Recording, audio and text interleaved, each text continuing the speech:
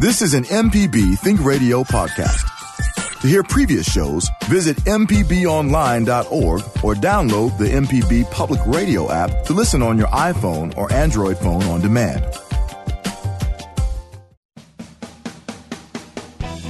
From MPB Think Radio, this is In Legal Terms, the show all about your legal rights and your questions about the law. Good morning, I'm Greg Mayer, filling in for your regular host, Liz Gill. And I'm joined, as always, by Professor Richard Gershon at the University of Mississippi School of Law. We have two special guests joining us today, David Calder, a clinical professor at the University of Mississippi School of Law, and Aaron Smith, a volunteer for the court-appointed Special Advocates Program in Oxford. Both of our guests are here to talk about children and the law, particularly for children in need. There are dozens of laws that affect children, and there are hundreds of children who need help working through the court system, both from lawyers and from volunteers. We're going to look at those issues and more. We'd love for you to join our conversation. If you have a question or comment, give us a call at 1-877-MPB-RING. That's 1-877-672-7464. We'll be right back after the news. This is In Legal Terms on MPB Think Radio. The legal information presented on In Legal Terms is meant to provide general information about the topics discussed and is not necessarily the opinion of Mississippi Public Broadcasting. The information conveyed does not create any type of attorney-client relationship. Please consult an attorney provider before making any decisions about your specific legal questions. You're listening to In Legal Terms on MPB Think Radio.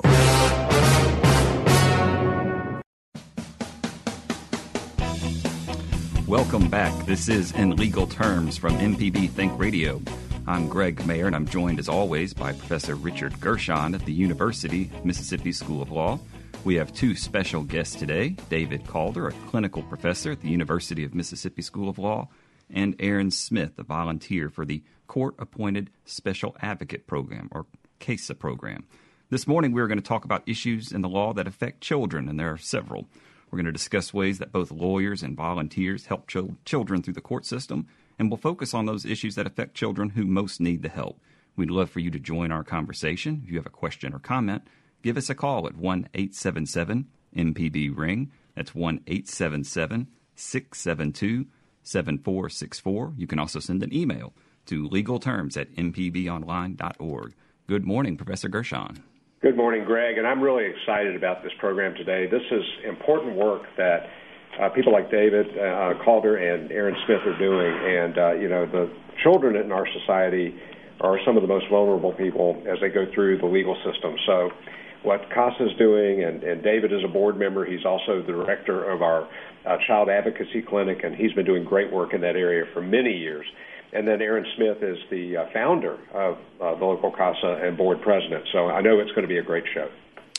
David and Aaron, we very much appreciate you being on the show this morning. And David, I'd like to start with you. And before we start talking specifically about CASA, I was hoping you could give us just maybe an overview of all the different ways that the law affects children. Sure, Greg. I'm glad to be with you this morning. Thank you for the opportunity. I was just going to give the listeners a little background about the children's rights in the United States. And just starting back before the late 1800s, parents basically had absolute control over how they raised their children.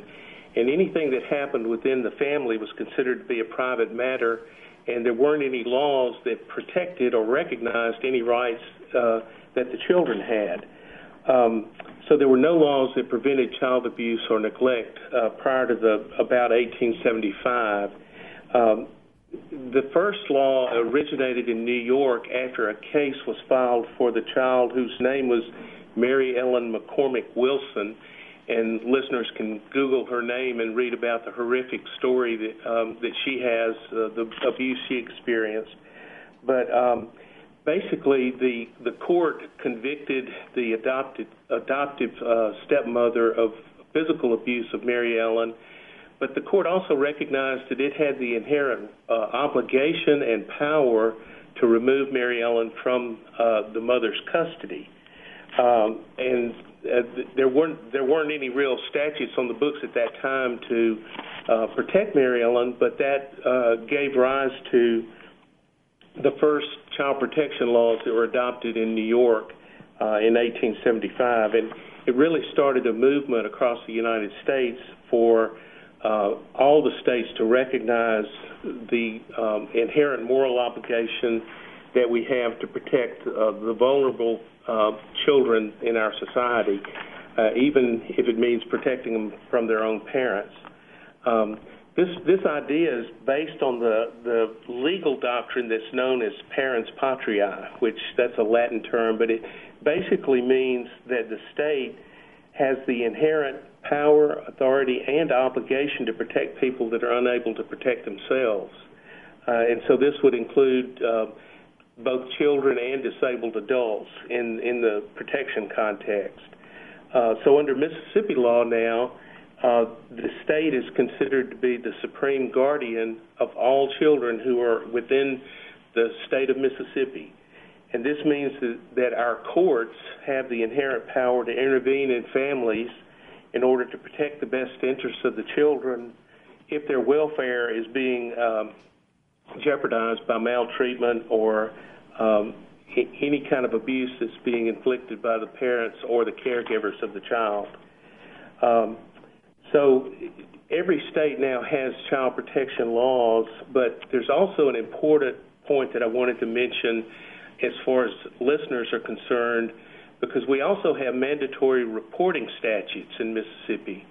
And that means that in every state, and in Mississippi specifically, everyone who's listening to this broadcast has an obligation, if you have a reasonable cause to suspect that a child's being abused or neglected, you have an obligation to report that abuse to the child abuse hotline that the Department of Child Protection Services has set up. The calls are confidential, identity of the reporter is confidential, but it's important that the general public is aware of their reporting obligation because that's really how most of the calls come into our Child Protection Services offices. David, David, that's some excellent information. And to circle back onto the mandatory reporting and to calling the number if you suspect, and I throw this to both you and Aaron, what are some of the things that people could look for that might indicate to them a child is in distress and in need? Well, generally I use when I talk to my students about what is abuse and neglect, generally I tell them that you'll know it when you see it because sometimes it's obvious when a child's being mistreated. I would encourage people to err on the side of caution as far as protecting children is concerned, because our system has built-in checks and balances so that the calls that don't rise to the level of actual abuse or neglect under our statutes are screened out. But it's important that the calls are made in the first place just so that things can be investigated to see if there's any problem. But just to answer your question more specifically, if we're talking about child abuse, there are different categories of abuse that are defined under our laws. For the first kind of abuse is actually child neglect, which is any failure to provide food, clothing, shelter, education, support, or supervision that's necessary to protect the child's safety and well-being. So any time that there's a suspicion that a child's being neglected and not properly cared for, that would, in my opinion, generate a call to the hotline so that it can be investigated. The other types of abuse we might have are more what you might think of more commonly as physical abuse, any kind of punching, beating, slapping, kicking, hitting children. Now, we do allow corporal punishment under our statute, but the rule is that parents aren't allowed to inflict injuries in the form of marks and bruises that on the child in order to to use corporal punishment. So the other types of abuse might be emotional abuse, sexual abuse, again, but those may be a little less obvious as far as the reporting is concerned. So, this morning we are talking with Professor David Calder and Aaron Smith about children in the law, particularly children who most need help in the law. If you have a question, call us at 1-877-MPB-RING. That's 1-877-672-7464. You can also send us an email to legalterms@mpbonline.org. David and Aaron, once there's been a report, and David, at the top of our conversation, you noted that the courts can step in and intervene, and there's things the court can do. Could you, it's sort of a high level and by way of introduction, give us an overview of ways courts intervene and assist children, for instance, through guardian ad litems? Sure. Mississippi has what we call our youth court system. Now we have there's actually two different forms that our youth courts operate in Mississippi. First of all, we have 21, and I think Hancock has just established a county court, youth court, so soon to be 22 county courts that actually serve as the youth court, judge and hear youth court cases in Mississippi. But then every other county that does not have a county court has its own local youth court that's really a subsidiary of our chancery court system. So every county in Mississippi has what's called the youth court. Whenever a call comes in to the child abuse hotline, those calls are screened, and then the cases that appear to be legitimate reports are referred to the local county Child Protection Services office.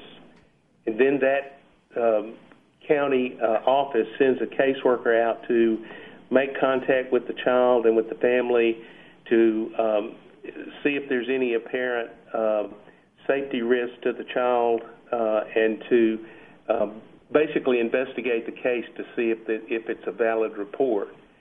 The case is then referred to our youth court judges, and the youth court judges have a specific, well-defined process that they go through in terms of deciding if the child needs to be actually placed in foster care for some reason, or if there is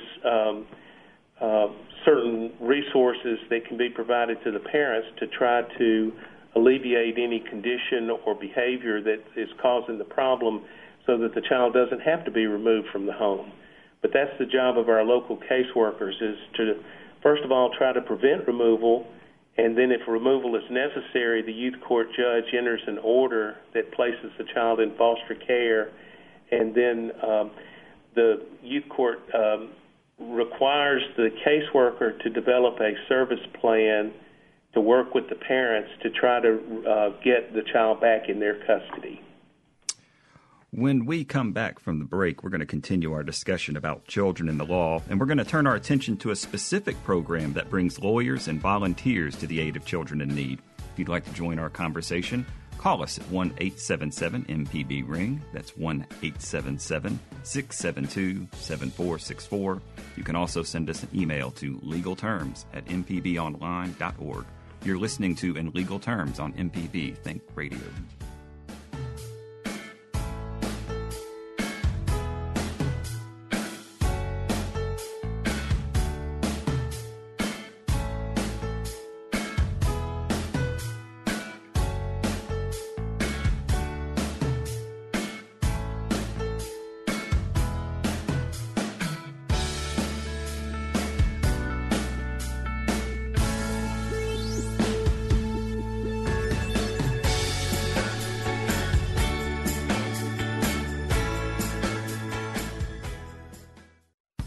If you're a sustaining member of MPB Think Radio, we appreciate your support of our programs. To become a sustainer, go to mpbonline.org.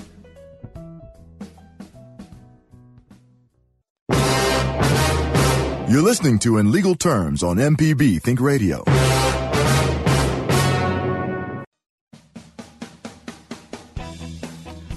Welcome back to In Legal Terms. If you've missed any of our program, you can listen to the whole show at mpbonline.org/inlegalterms. You can also find it on the new MPB Media app. All of MPB's shows are available on the app.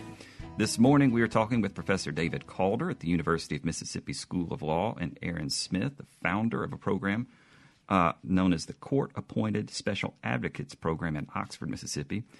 Aaron, I'd like to turn to you because we've been talking in general about ways that the legal system helps courts. And your program, CASA, the Court-Appointed Special Advocates Program, has a vital role, a new role to play in that. And I was hoping you could give us an overview of what it is. Absolutely. Thank you for having me this morning. CASA, like you said, stands for Court-Appointed Special Advocates.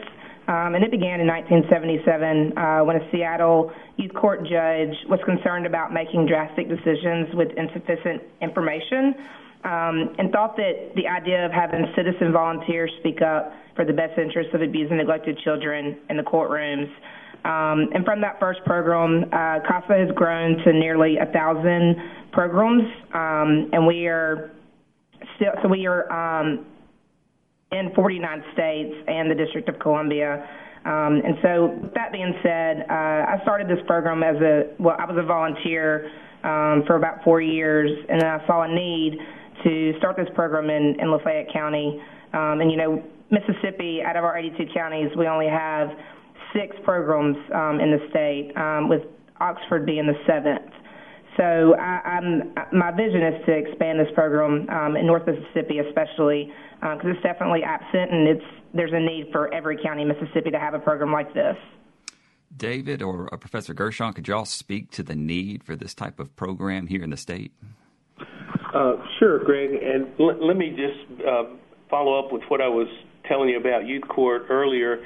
In every youth court case where there's an abuse and neglect alleged, the court appoints what's called the guardian ad litem, and that's an attorney, usually an attorney, who is an advocate for the child's best interest. Under Mississippi law, we have for a long time, we have recognized the role of court-appointed special advocates being laypersons who may also be appointed as a guardian ad litem in order to advocate for the child's best interest. But just in this last session, the Mississippi legislature amended our statute and kind of broadly expanded the role that the CASA worker can play in participating in youth court proceedings to try to get the best result we can for the children that are involved. So now the youth court is authorized to appoint both an attorney guardian ad litem to advocate for the child and also a CASA worker, volunteer, who would basically be focused just on that one child at a time. Each CASA worker would have one case assigned at a time, and they would just provide resources and or at least consultation with the child and the family, and they would be able to offer another view to the judge about what's really going on with the child and to help the judge make the best decision possible. But I'll let Aaron talk a little bit more about what the CASA workers actually do. So we, like David said, you know, we are a huge resource, in my opinion, to the courts and to the guardian ad litems, because we do provide, you know, thorough investigations of what is going on. We're an extra set of eyes, and I always say you can never have too many eyes on a court case that is involved with youth. So that's really where I think that we come into play, is that we really take the time to investigate the case, and we are only assigned to one case, like David said as well, whereas you might have a guardian ad litem that is on, you know, 10 cases at a time, and the same with a CPS worker. And so we are trained volunteers. We go through a 30-hour pre-service training, and then we do a 12-hour in-service training every year. and we are really there for the best interest of the children. I think one thing that might be helpful to point out, because particularly non-lawyers and non-CASA volunteers may not realize, is in youth court, that's a different, in terms of whether it's adversarial or not, it's different in youth court than it is in, say, circuit or chancery or any of the other courts in Mississippi, because, at least in my experience with youth court, both the, quote, prosecutor and the lawyer representing the child are all looking out for the best interest of the child and looking for ways to help that child. Has that been your experience, Aaron, in dealing with lawyers and youth court? Absolutely. And in what ways do you then, as a CASA volunteer, help both with the prosecutor's standpoint and with the child's lawyer? Well, from the guardian ad litem standpoint, we always, and that's primarily what my students in our clinical program here at Ole Miss do. We serve in the role of the guardian ad litem, and we are focused 100% on the best interest of the child. And we're not a representative of either parent, but we're there to help the court make the best decision possible. But I think what you said, Greg, is exactly right. Is the judge's goal is to protect the best interest of the child. The caseworker's goal is to do what's best for the child. The prosecutor's goal is to do the same thing. So everyone is trying to work together to address, what the problem is, and to try to provide. Well, let me just say that about 70 to 75% of the cases that come into youth court are neglect cases that, in my experience, have been very often related to issues of income, resources, and poverty. And so a lot of times what families need is help finding out what resources are available to help them through, get what they need for the children, and to help them deal with the issues of providing a safe home for their child, and to be sure that they're being properly educated and cared for.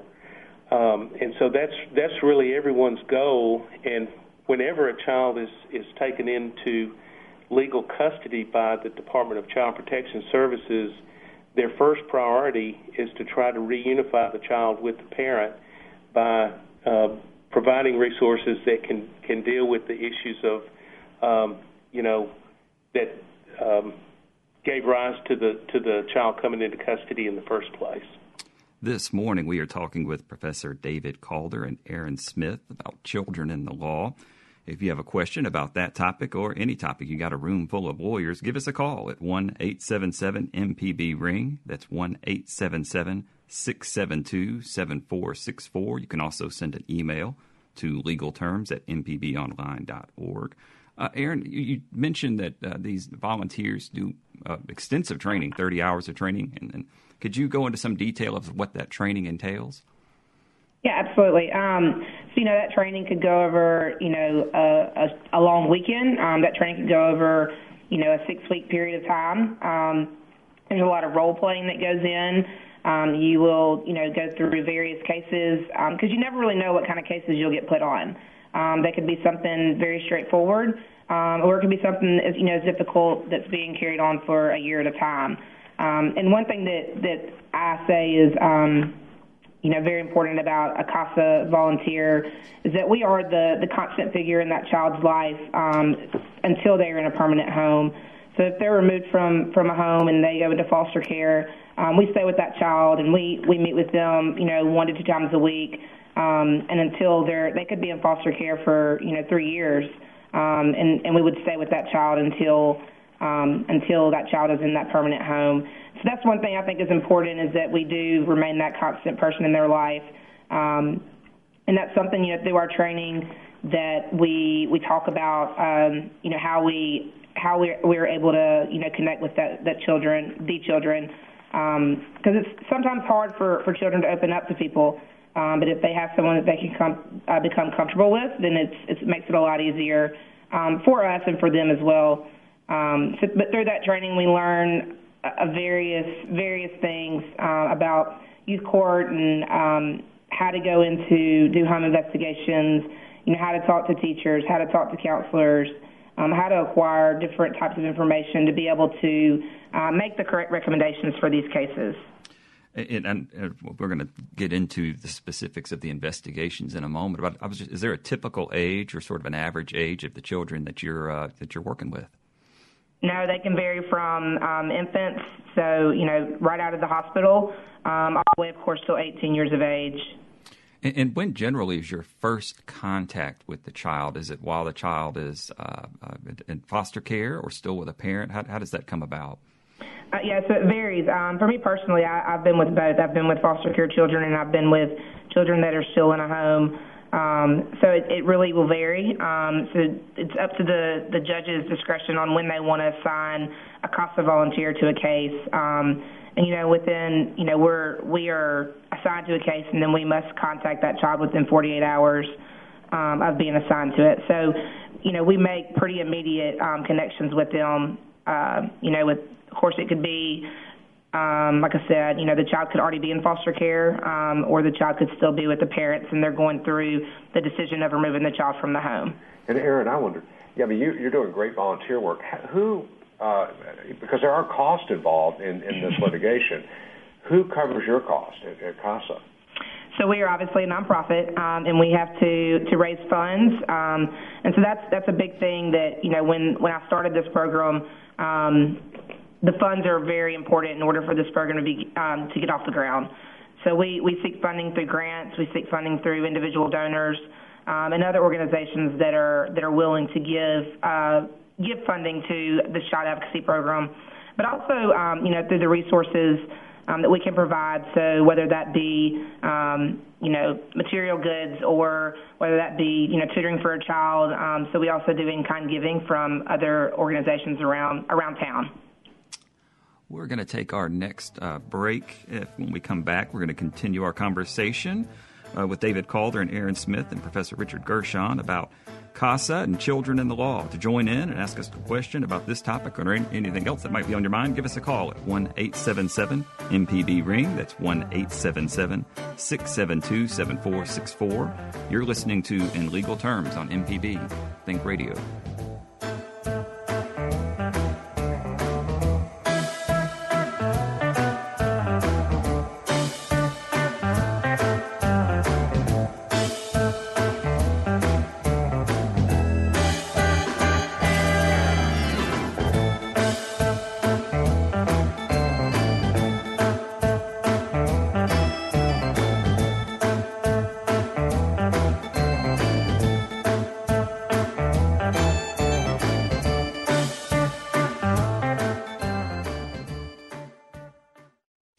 For the arts and music is MPB Music Radio. From classical to bluegrass and everything in between, MPB Music Radio has a sound for every ear. For information on where to find MPB Music Radio, visit mpbonline.org. You're listening to In Legal Terms on MPB Think Radio.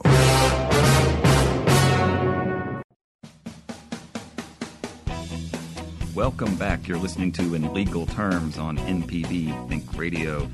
Today we're joined by Professor David Calder at the University of Mississippi School of Law and Aaron Smith, the founder of the Court-Appointed Special Advocates Program at Oxford, one of several programs in Mississippi that pairs volunteers with lawyers to help children who are most in need, those who are in facing possible neglect or abuse. And Aaron or David, this might be a good opportunity if you could sort of walk us through when you've been assigned a case, the investigation, which I know must be a difficult thing for any new volunteer walking into it. But what is it that you go through, the process? Who do you interview? What are you looking for that you can then report back to the court?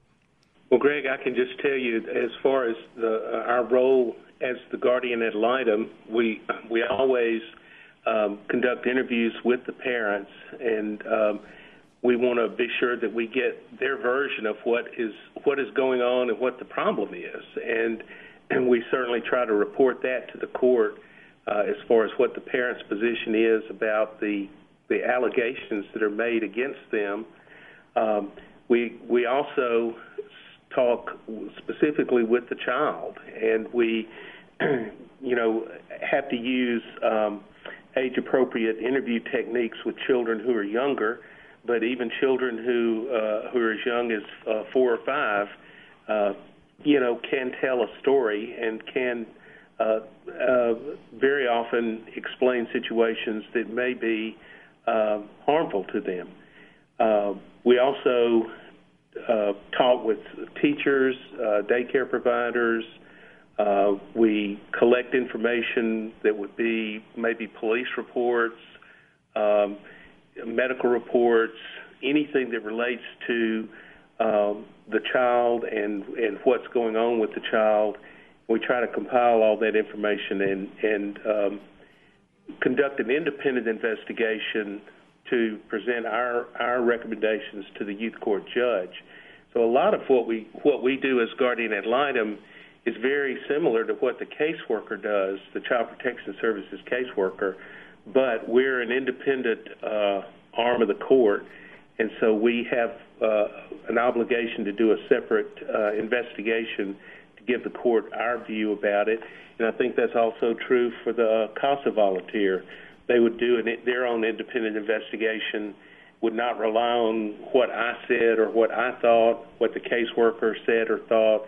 They would have their own information that they would be providing to the youth court judge to give the youth court judge the best and most information available so that the judge can make, hopefully, the right decision for the child. I'll let Erin talk about anything that she has. Yeah, just to echo what David said, we do a very thorough investigation. We're a national organization, and they do obviously have requirements for us. And like I said a little bit ago, we're required to contact the family, the child, within 48 hours of being assigned to a case. We do investigations at the school, the teacher, anyone that's over 18 that's involved in the child's life. We are required to do some sort of interview with them. Just a lot of what, a CPS worker would do and what a guardian ad litem would do as well. Well, let's go to the phone lines. We have Bill from Hattiesburg who's been waiting. Bill, good morning. Good morning. Is this Mr. Dave? Dave is on the line, and Richard and Aaron and Greg. What's your question this morning? The question is this: is there help available when the children are older than the year of majority or older than 18? Greg, unfortunately, our youth court system generally, our children age out of our youth court system when they're 18. My understanding is that there are some exceptions to that rule if the child has been in custody of Child Protection Services, and there may be some educational benefits that they may be able to provide past the age of 18. But I'm not a Child Protection Services caseworker, so I'm not totally familiar with those programs. But I would encourage anyone who has a child who's reached the age of 18 and who is still in Child Protection Services custody to talk about that with the caseworker to see what benefits there may be to help that child transition to adulthood, because that's really a key point that really needs to be addressed among our children, especially those who don't have a family to go back to, and that is sometimes the case. But that's something that the local caseworker can help with. And it seems like 18, that's a great question about a caller, because it seems like 18 is such an arbitrary number. And I've even heard of statistics where a person's judgment and everything else is really not fully developed till 25. So, I think, really a question about how we help these children after they become, quote, the age of majority, even though that's really just a different number than the one that they had, a few days before. Well, and actually, Richard, the age of majority in Mississippi is 21. Mississippi is one of the few states that still considers children to be a minor until they reach the age of 21. So I've always had a little bit of problem with how our youth court uses the 18 number, but I think it comes from the federal guidelines that are required, and our youth court system operates in large part through federal funding that comes from the federal grant programs that are available to Mississippi. Bill, did that help answer your question? Do you have more context you can provide us? Context? These are adults, but they are mentally challenged, and therefore they're just as vulnerable as a child. But so I was thinking that maybe CASA could help. I don't know. Did I lose you? Bill, I can address that. The CASA program that we're talking about today is really geared toward children. But what I would encourage you to do, Mississippi does have an adult protection services department through the our state DHS office. And I don't work in that area very often, but I would encourage you to contact the Department of Human Services and see what kind of resources might be available through the Adult Protection Services. I know there are different agencies, area agencies on aging that help people, but I'm not totally familiar with what might be available just for an adult who has mental limitations. And to follow up with that, David, and you referenced that would include both starting with your city, starting with your county, and then go at the state. There could be potential services available at all three levels of government. Okay. That's very helpful. Thank you. Bill, thank you so much for that call. And he did raise an interesting issue that David and Richard, y'all started to talk about, and that's that 3-year gap between when you're a child versus when you're age of majority in Mississippi. What happens to, for instance, a 19-year-old who lives at home but is in a potentially abusive or neglectful situation? Well, Greg, I think they would basically fall under the rules that govern just the general rules that govern physical assaults and domestic violence and the criminal statutes that would prohibit that kind of conduct. So the law enforcement would be the main resource that a 19 or 20-year-old would have if they were being physically abused, for instance. I agree with you. That can be a problem in some cases where children may not be provided, with adequate shelter, food by their parents, but they're not yet able to be independent. But there is a gap there in our current system. If you're 18 or older before 21, are you still eligible to have a guardian ad litem appointed, or are you too old at that point? Well, I think you're eligible. I think that it always, the appointment of a guardian ad litem in that case would probably be in our chancery court system, where there is, our chancellors would be involved in either a custody determination between parents who are still arguing about child custody, which usually is related to who's going to be receiving child support payments, or it could be the chancellor dealing with a protection from domestic abuse situation and entering protective orders that would protect the child from any kind of abuse by a parent. But that would be subject to the chancellor's discretion. I would say that most chancellors, if there is indeed physical abuse going on, most chancellors would probably appoint a guardian ad litem to represent the child in those situations, so that the child would have an advocate that was looking out after their best interest. Well, let's circle back to talk a little bit more about CASA. And I know in Oxford, that is a relatively new chapter program there, but it's been in the state. Has CASA been around in Mississippi long enough that we can tell whether it's had an impact yet or not? Absolutely. So as I told you earlier, we have 6 programs with Lafayette County being the 7th. And so very, very prominent in Hancock and Harrison County. And then we're also in Adams County, Clay County, Jackson County, and Warren County. And I believe there's a program coming soon in the Hinds County area. And just from my experience working with the directors in Hancock and Harrison County, they're making a huge impact on the number of children that are in foster care. And so it's definitely having an impact across the state. Do we have any sense of how many children have actually been helped by CASA volunteers in Mississippi? I don't have that those statistics, but I know that there's several thousand children. In 2016, there were several thousand children that were in foster care, and I know that the need for more CASA volunteers is very high. And there's some counties that only have 30 to 35 children, and then you have counties that have almost 1,500 kids that are in foster care that need CASA volunteers to help them.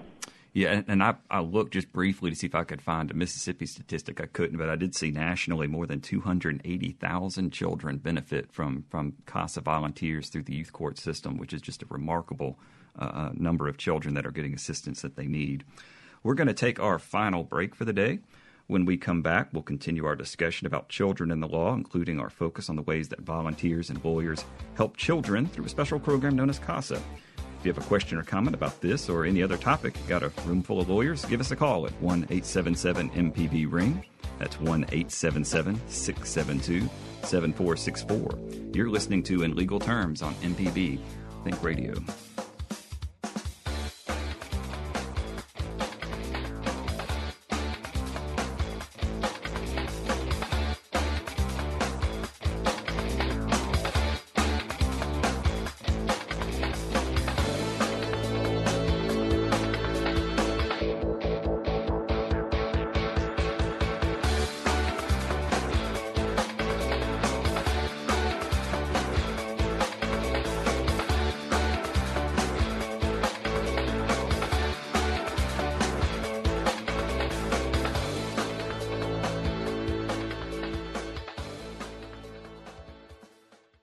Informative MPB news stories, the local shows you love, up-to-date severe weather info, and the state and worldwide reach telling the story of Mississippi.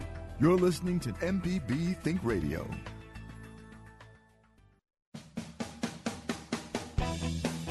Welcome back to In Legal Terms. If you've missed any of our program, you can listen to the whole show at mpbonline.org/inlegalterms. We're talking this morning with David Calder, a clinical professor at the University of Mississippi School of Law, and Aaron Smith, a volunteer for the Court-Appointed Special Advocates Program at Oxford, and also has programs throughout Mississippi. Lots of very helpful information that David and Aaron have shared with us this morning about children in need and the law. I'd kind of like to throw open just a larger question to any of David, Aaron, or you two, Professor Gershon. What do you see today as the most pressing legal issue facing children? I'll start by saying I think one of them, it's not so much a legal issue, but David hit on it before, it's poverty and how we break the cycle of poverty because, these children get in the system, their parents are not financially able to provide for them. Sometimes that causes abuse as well.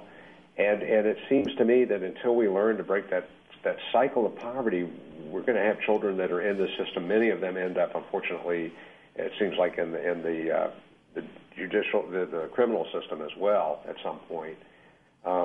We need to figure that out.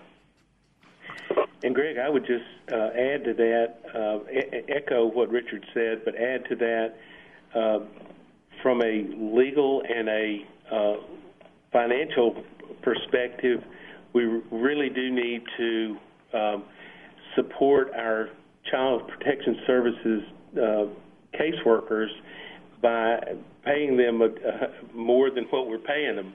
We really have a hard time keeping people in these positions.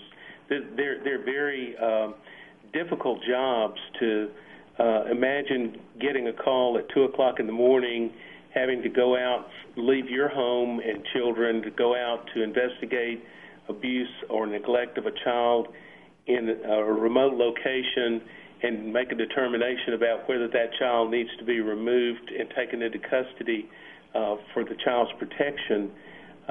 Very difficult job that these caseworkers face, and they have a very short average tenure. We have a lot of great caseworkers in Mississippi that have been there for a long time, but we also have a high rate of turnover, and we have a lot of vacancies in our Child Protection Services offices because it is a difficult job, and it really takes people who are dedicated and have a commitment to helping children to fill these jobs, but they really need to be paid more than they are, and that's always a concern that I have when we're talking about where the problem is, and that's getting good caseworkers, training them, and keeping them in their positions so that they can do the best job that we can to protect the children.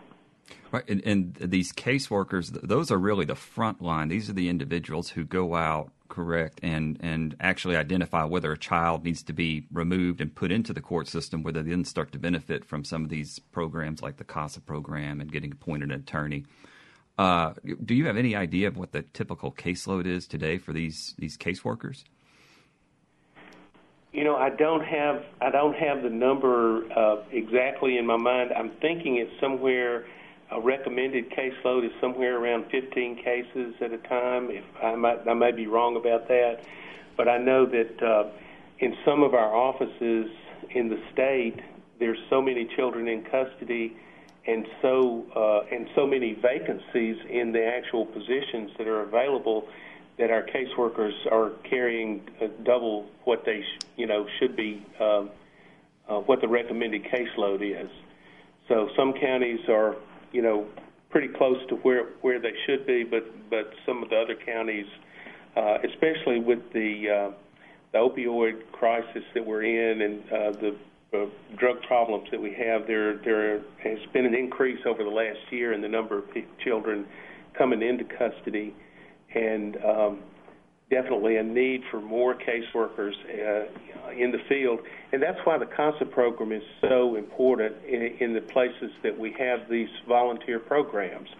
So our CASA volunteers they're unpaid, so they're volunteering to do this on their own time, but they're a vital, they can provide a vital resource to the CPS worker and to the court to be just an extra hand in the field out there that's looking out after the children. But I do encourage your listeners to consider supporting financially these CASA programs, because they are nonprofits, and they do have to have an executive director who coordinates all the casework, and so it does take money to run these programs as well. But with that in mind, David or Aaron, could you tell us, maybe point to a specific, maybe a recent success story that either you've worked on personally or that you've heard through the CASA program that has had the effect that the volunteer and the court system wanted it to have? Well, I'm bound by confidentiality rules about the cases that I work on. Oh, yeah, no names. But I can tell you that it is always rewarding to me when I feel like that we have been able to either remove a child from a dangerous situation that can't be corrected, or when we're able to assist a family in correcting the problems and get the child back home so that they can be with their family. And there's just a great benefit to me personally from doing this kind of work. It's what I really enjoy doing, and it's not easy work for any of us who are involved in these child protection cases, because they're difficult cases to handle. But we do the best we can and hopefully achieve the best result we can for the children. And I would just like to go off of that. as CASA volunteers, we do this because we have a passion for helping children, and so of course I'm also bound by confidentiality, but it's definitely very rewarding to see reunification of the family, or like David said, to remove a child from a dangerous situation, and to see them adopted. That's something that we also need more of our adoptive families. So it's a rewarding program, but it's definitely also challenging, to see the difficult situations and to not compare them to the things that you have, but, to see what, are they living, the minimum sufficient level of care. It's a great program, obviously, or we wouldn't be starting one here. But it's definitely, like David said, it cannot be started without having funds and without having volunteers that are supportive of a program like this. To learn more about CASA, you can go to www.casams.org. That's www.casams.org. And that's going to wrap us for today's In Legal Terms. We appreciate Professor David Calder and Aaron Smith joining us today. To hear today's show or a previous show, visit mpbonline.org/inlegalterms, or you can download the MPB Media app and listen on your smart device on demand. Our board engineer and producer today was Michelle McAdoo. For Professor Richard Gershon, I'm Greg Mayer. Up next is Relatively Speaking. Join us again next Tuesday at 10 for In Legal Terms on MPB Think Radio.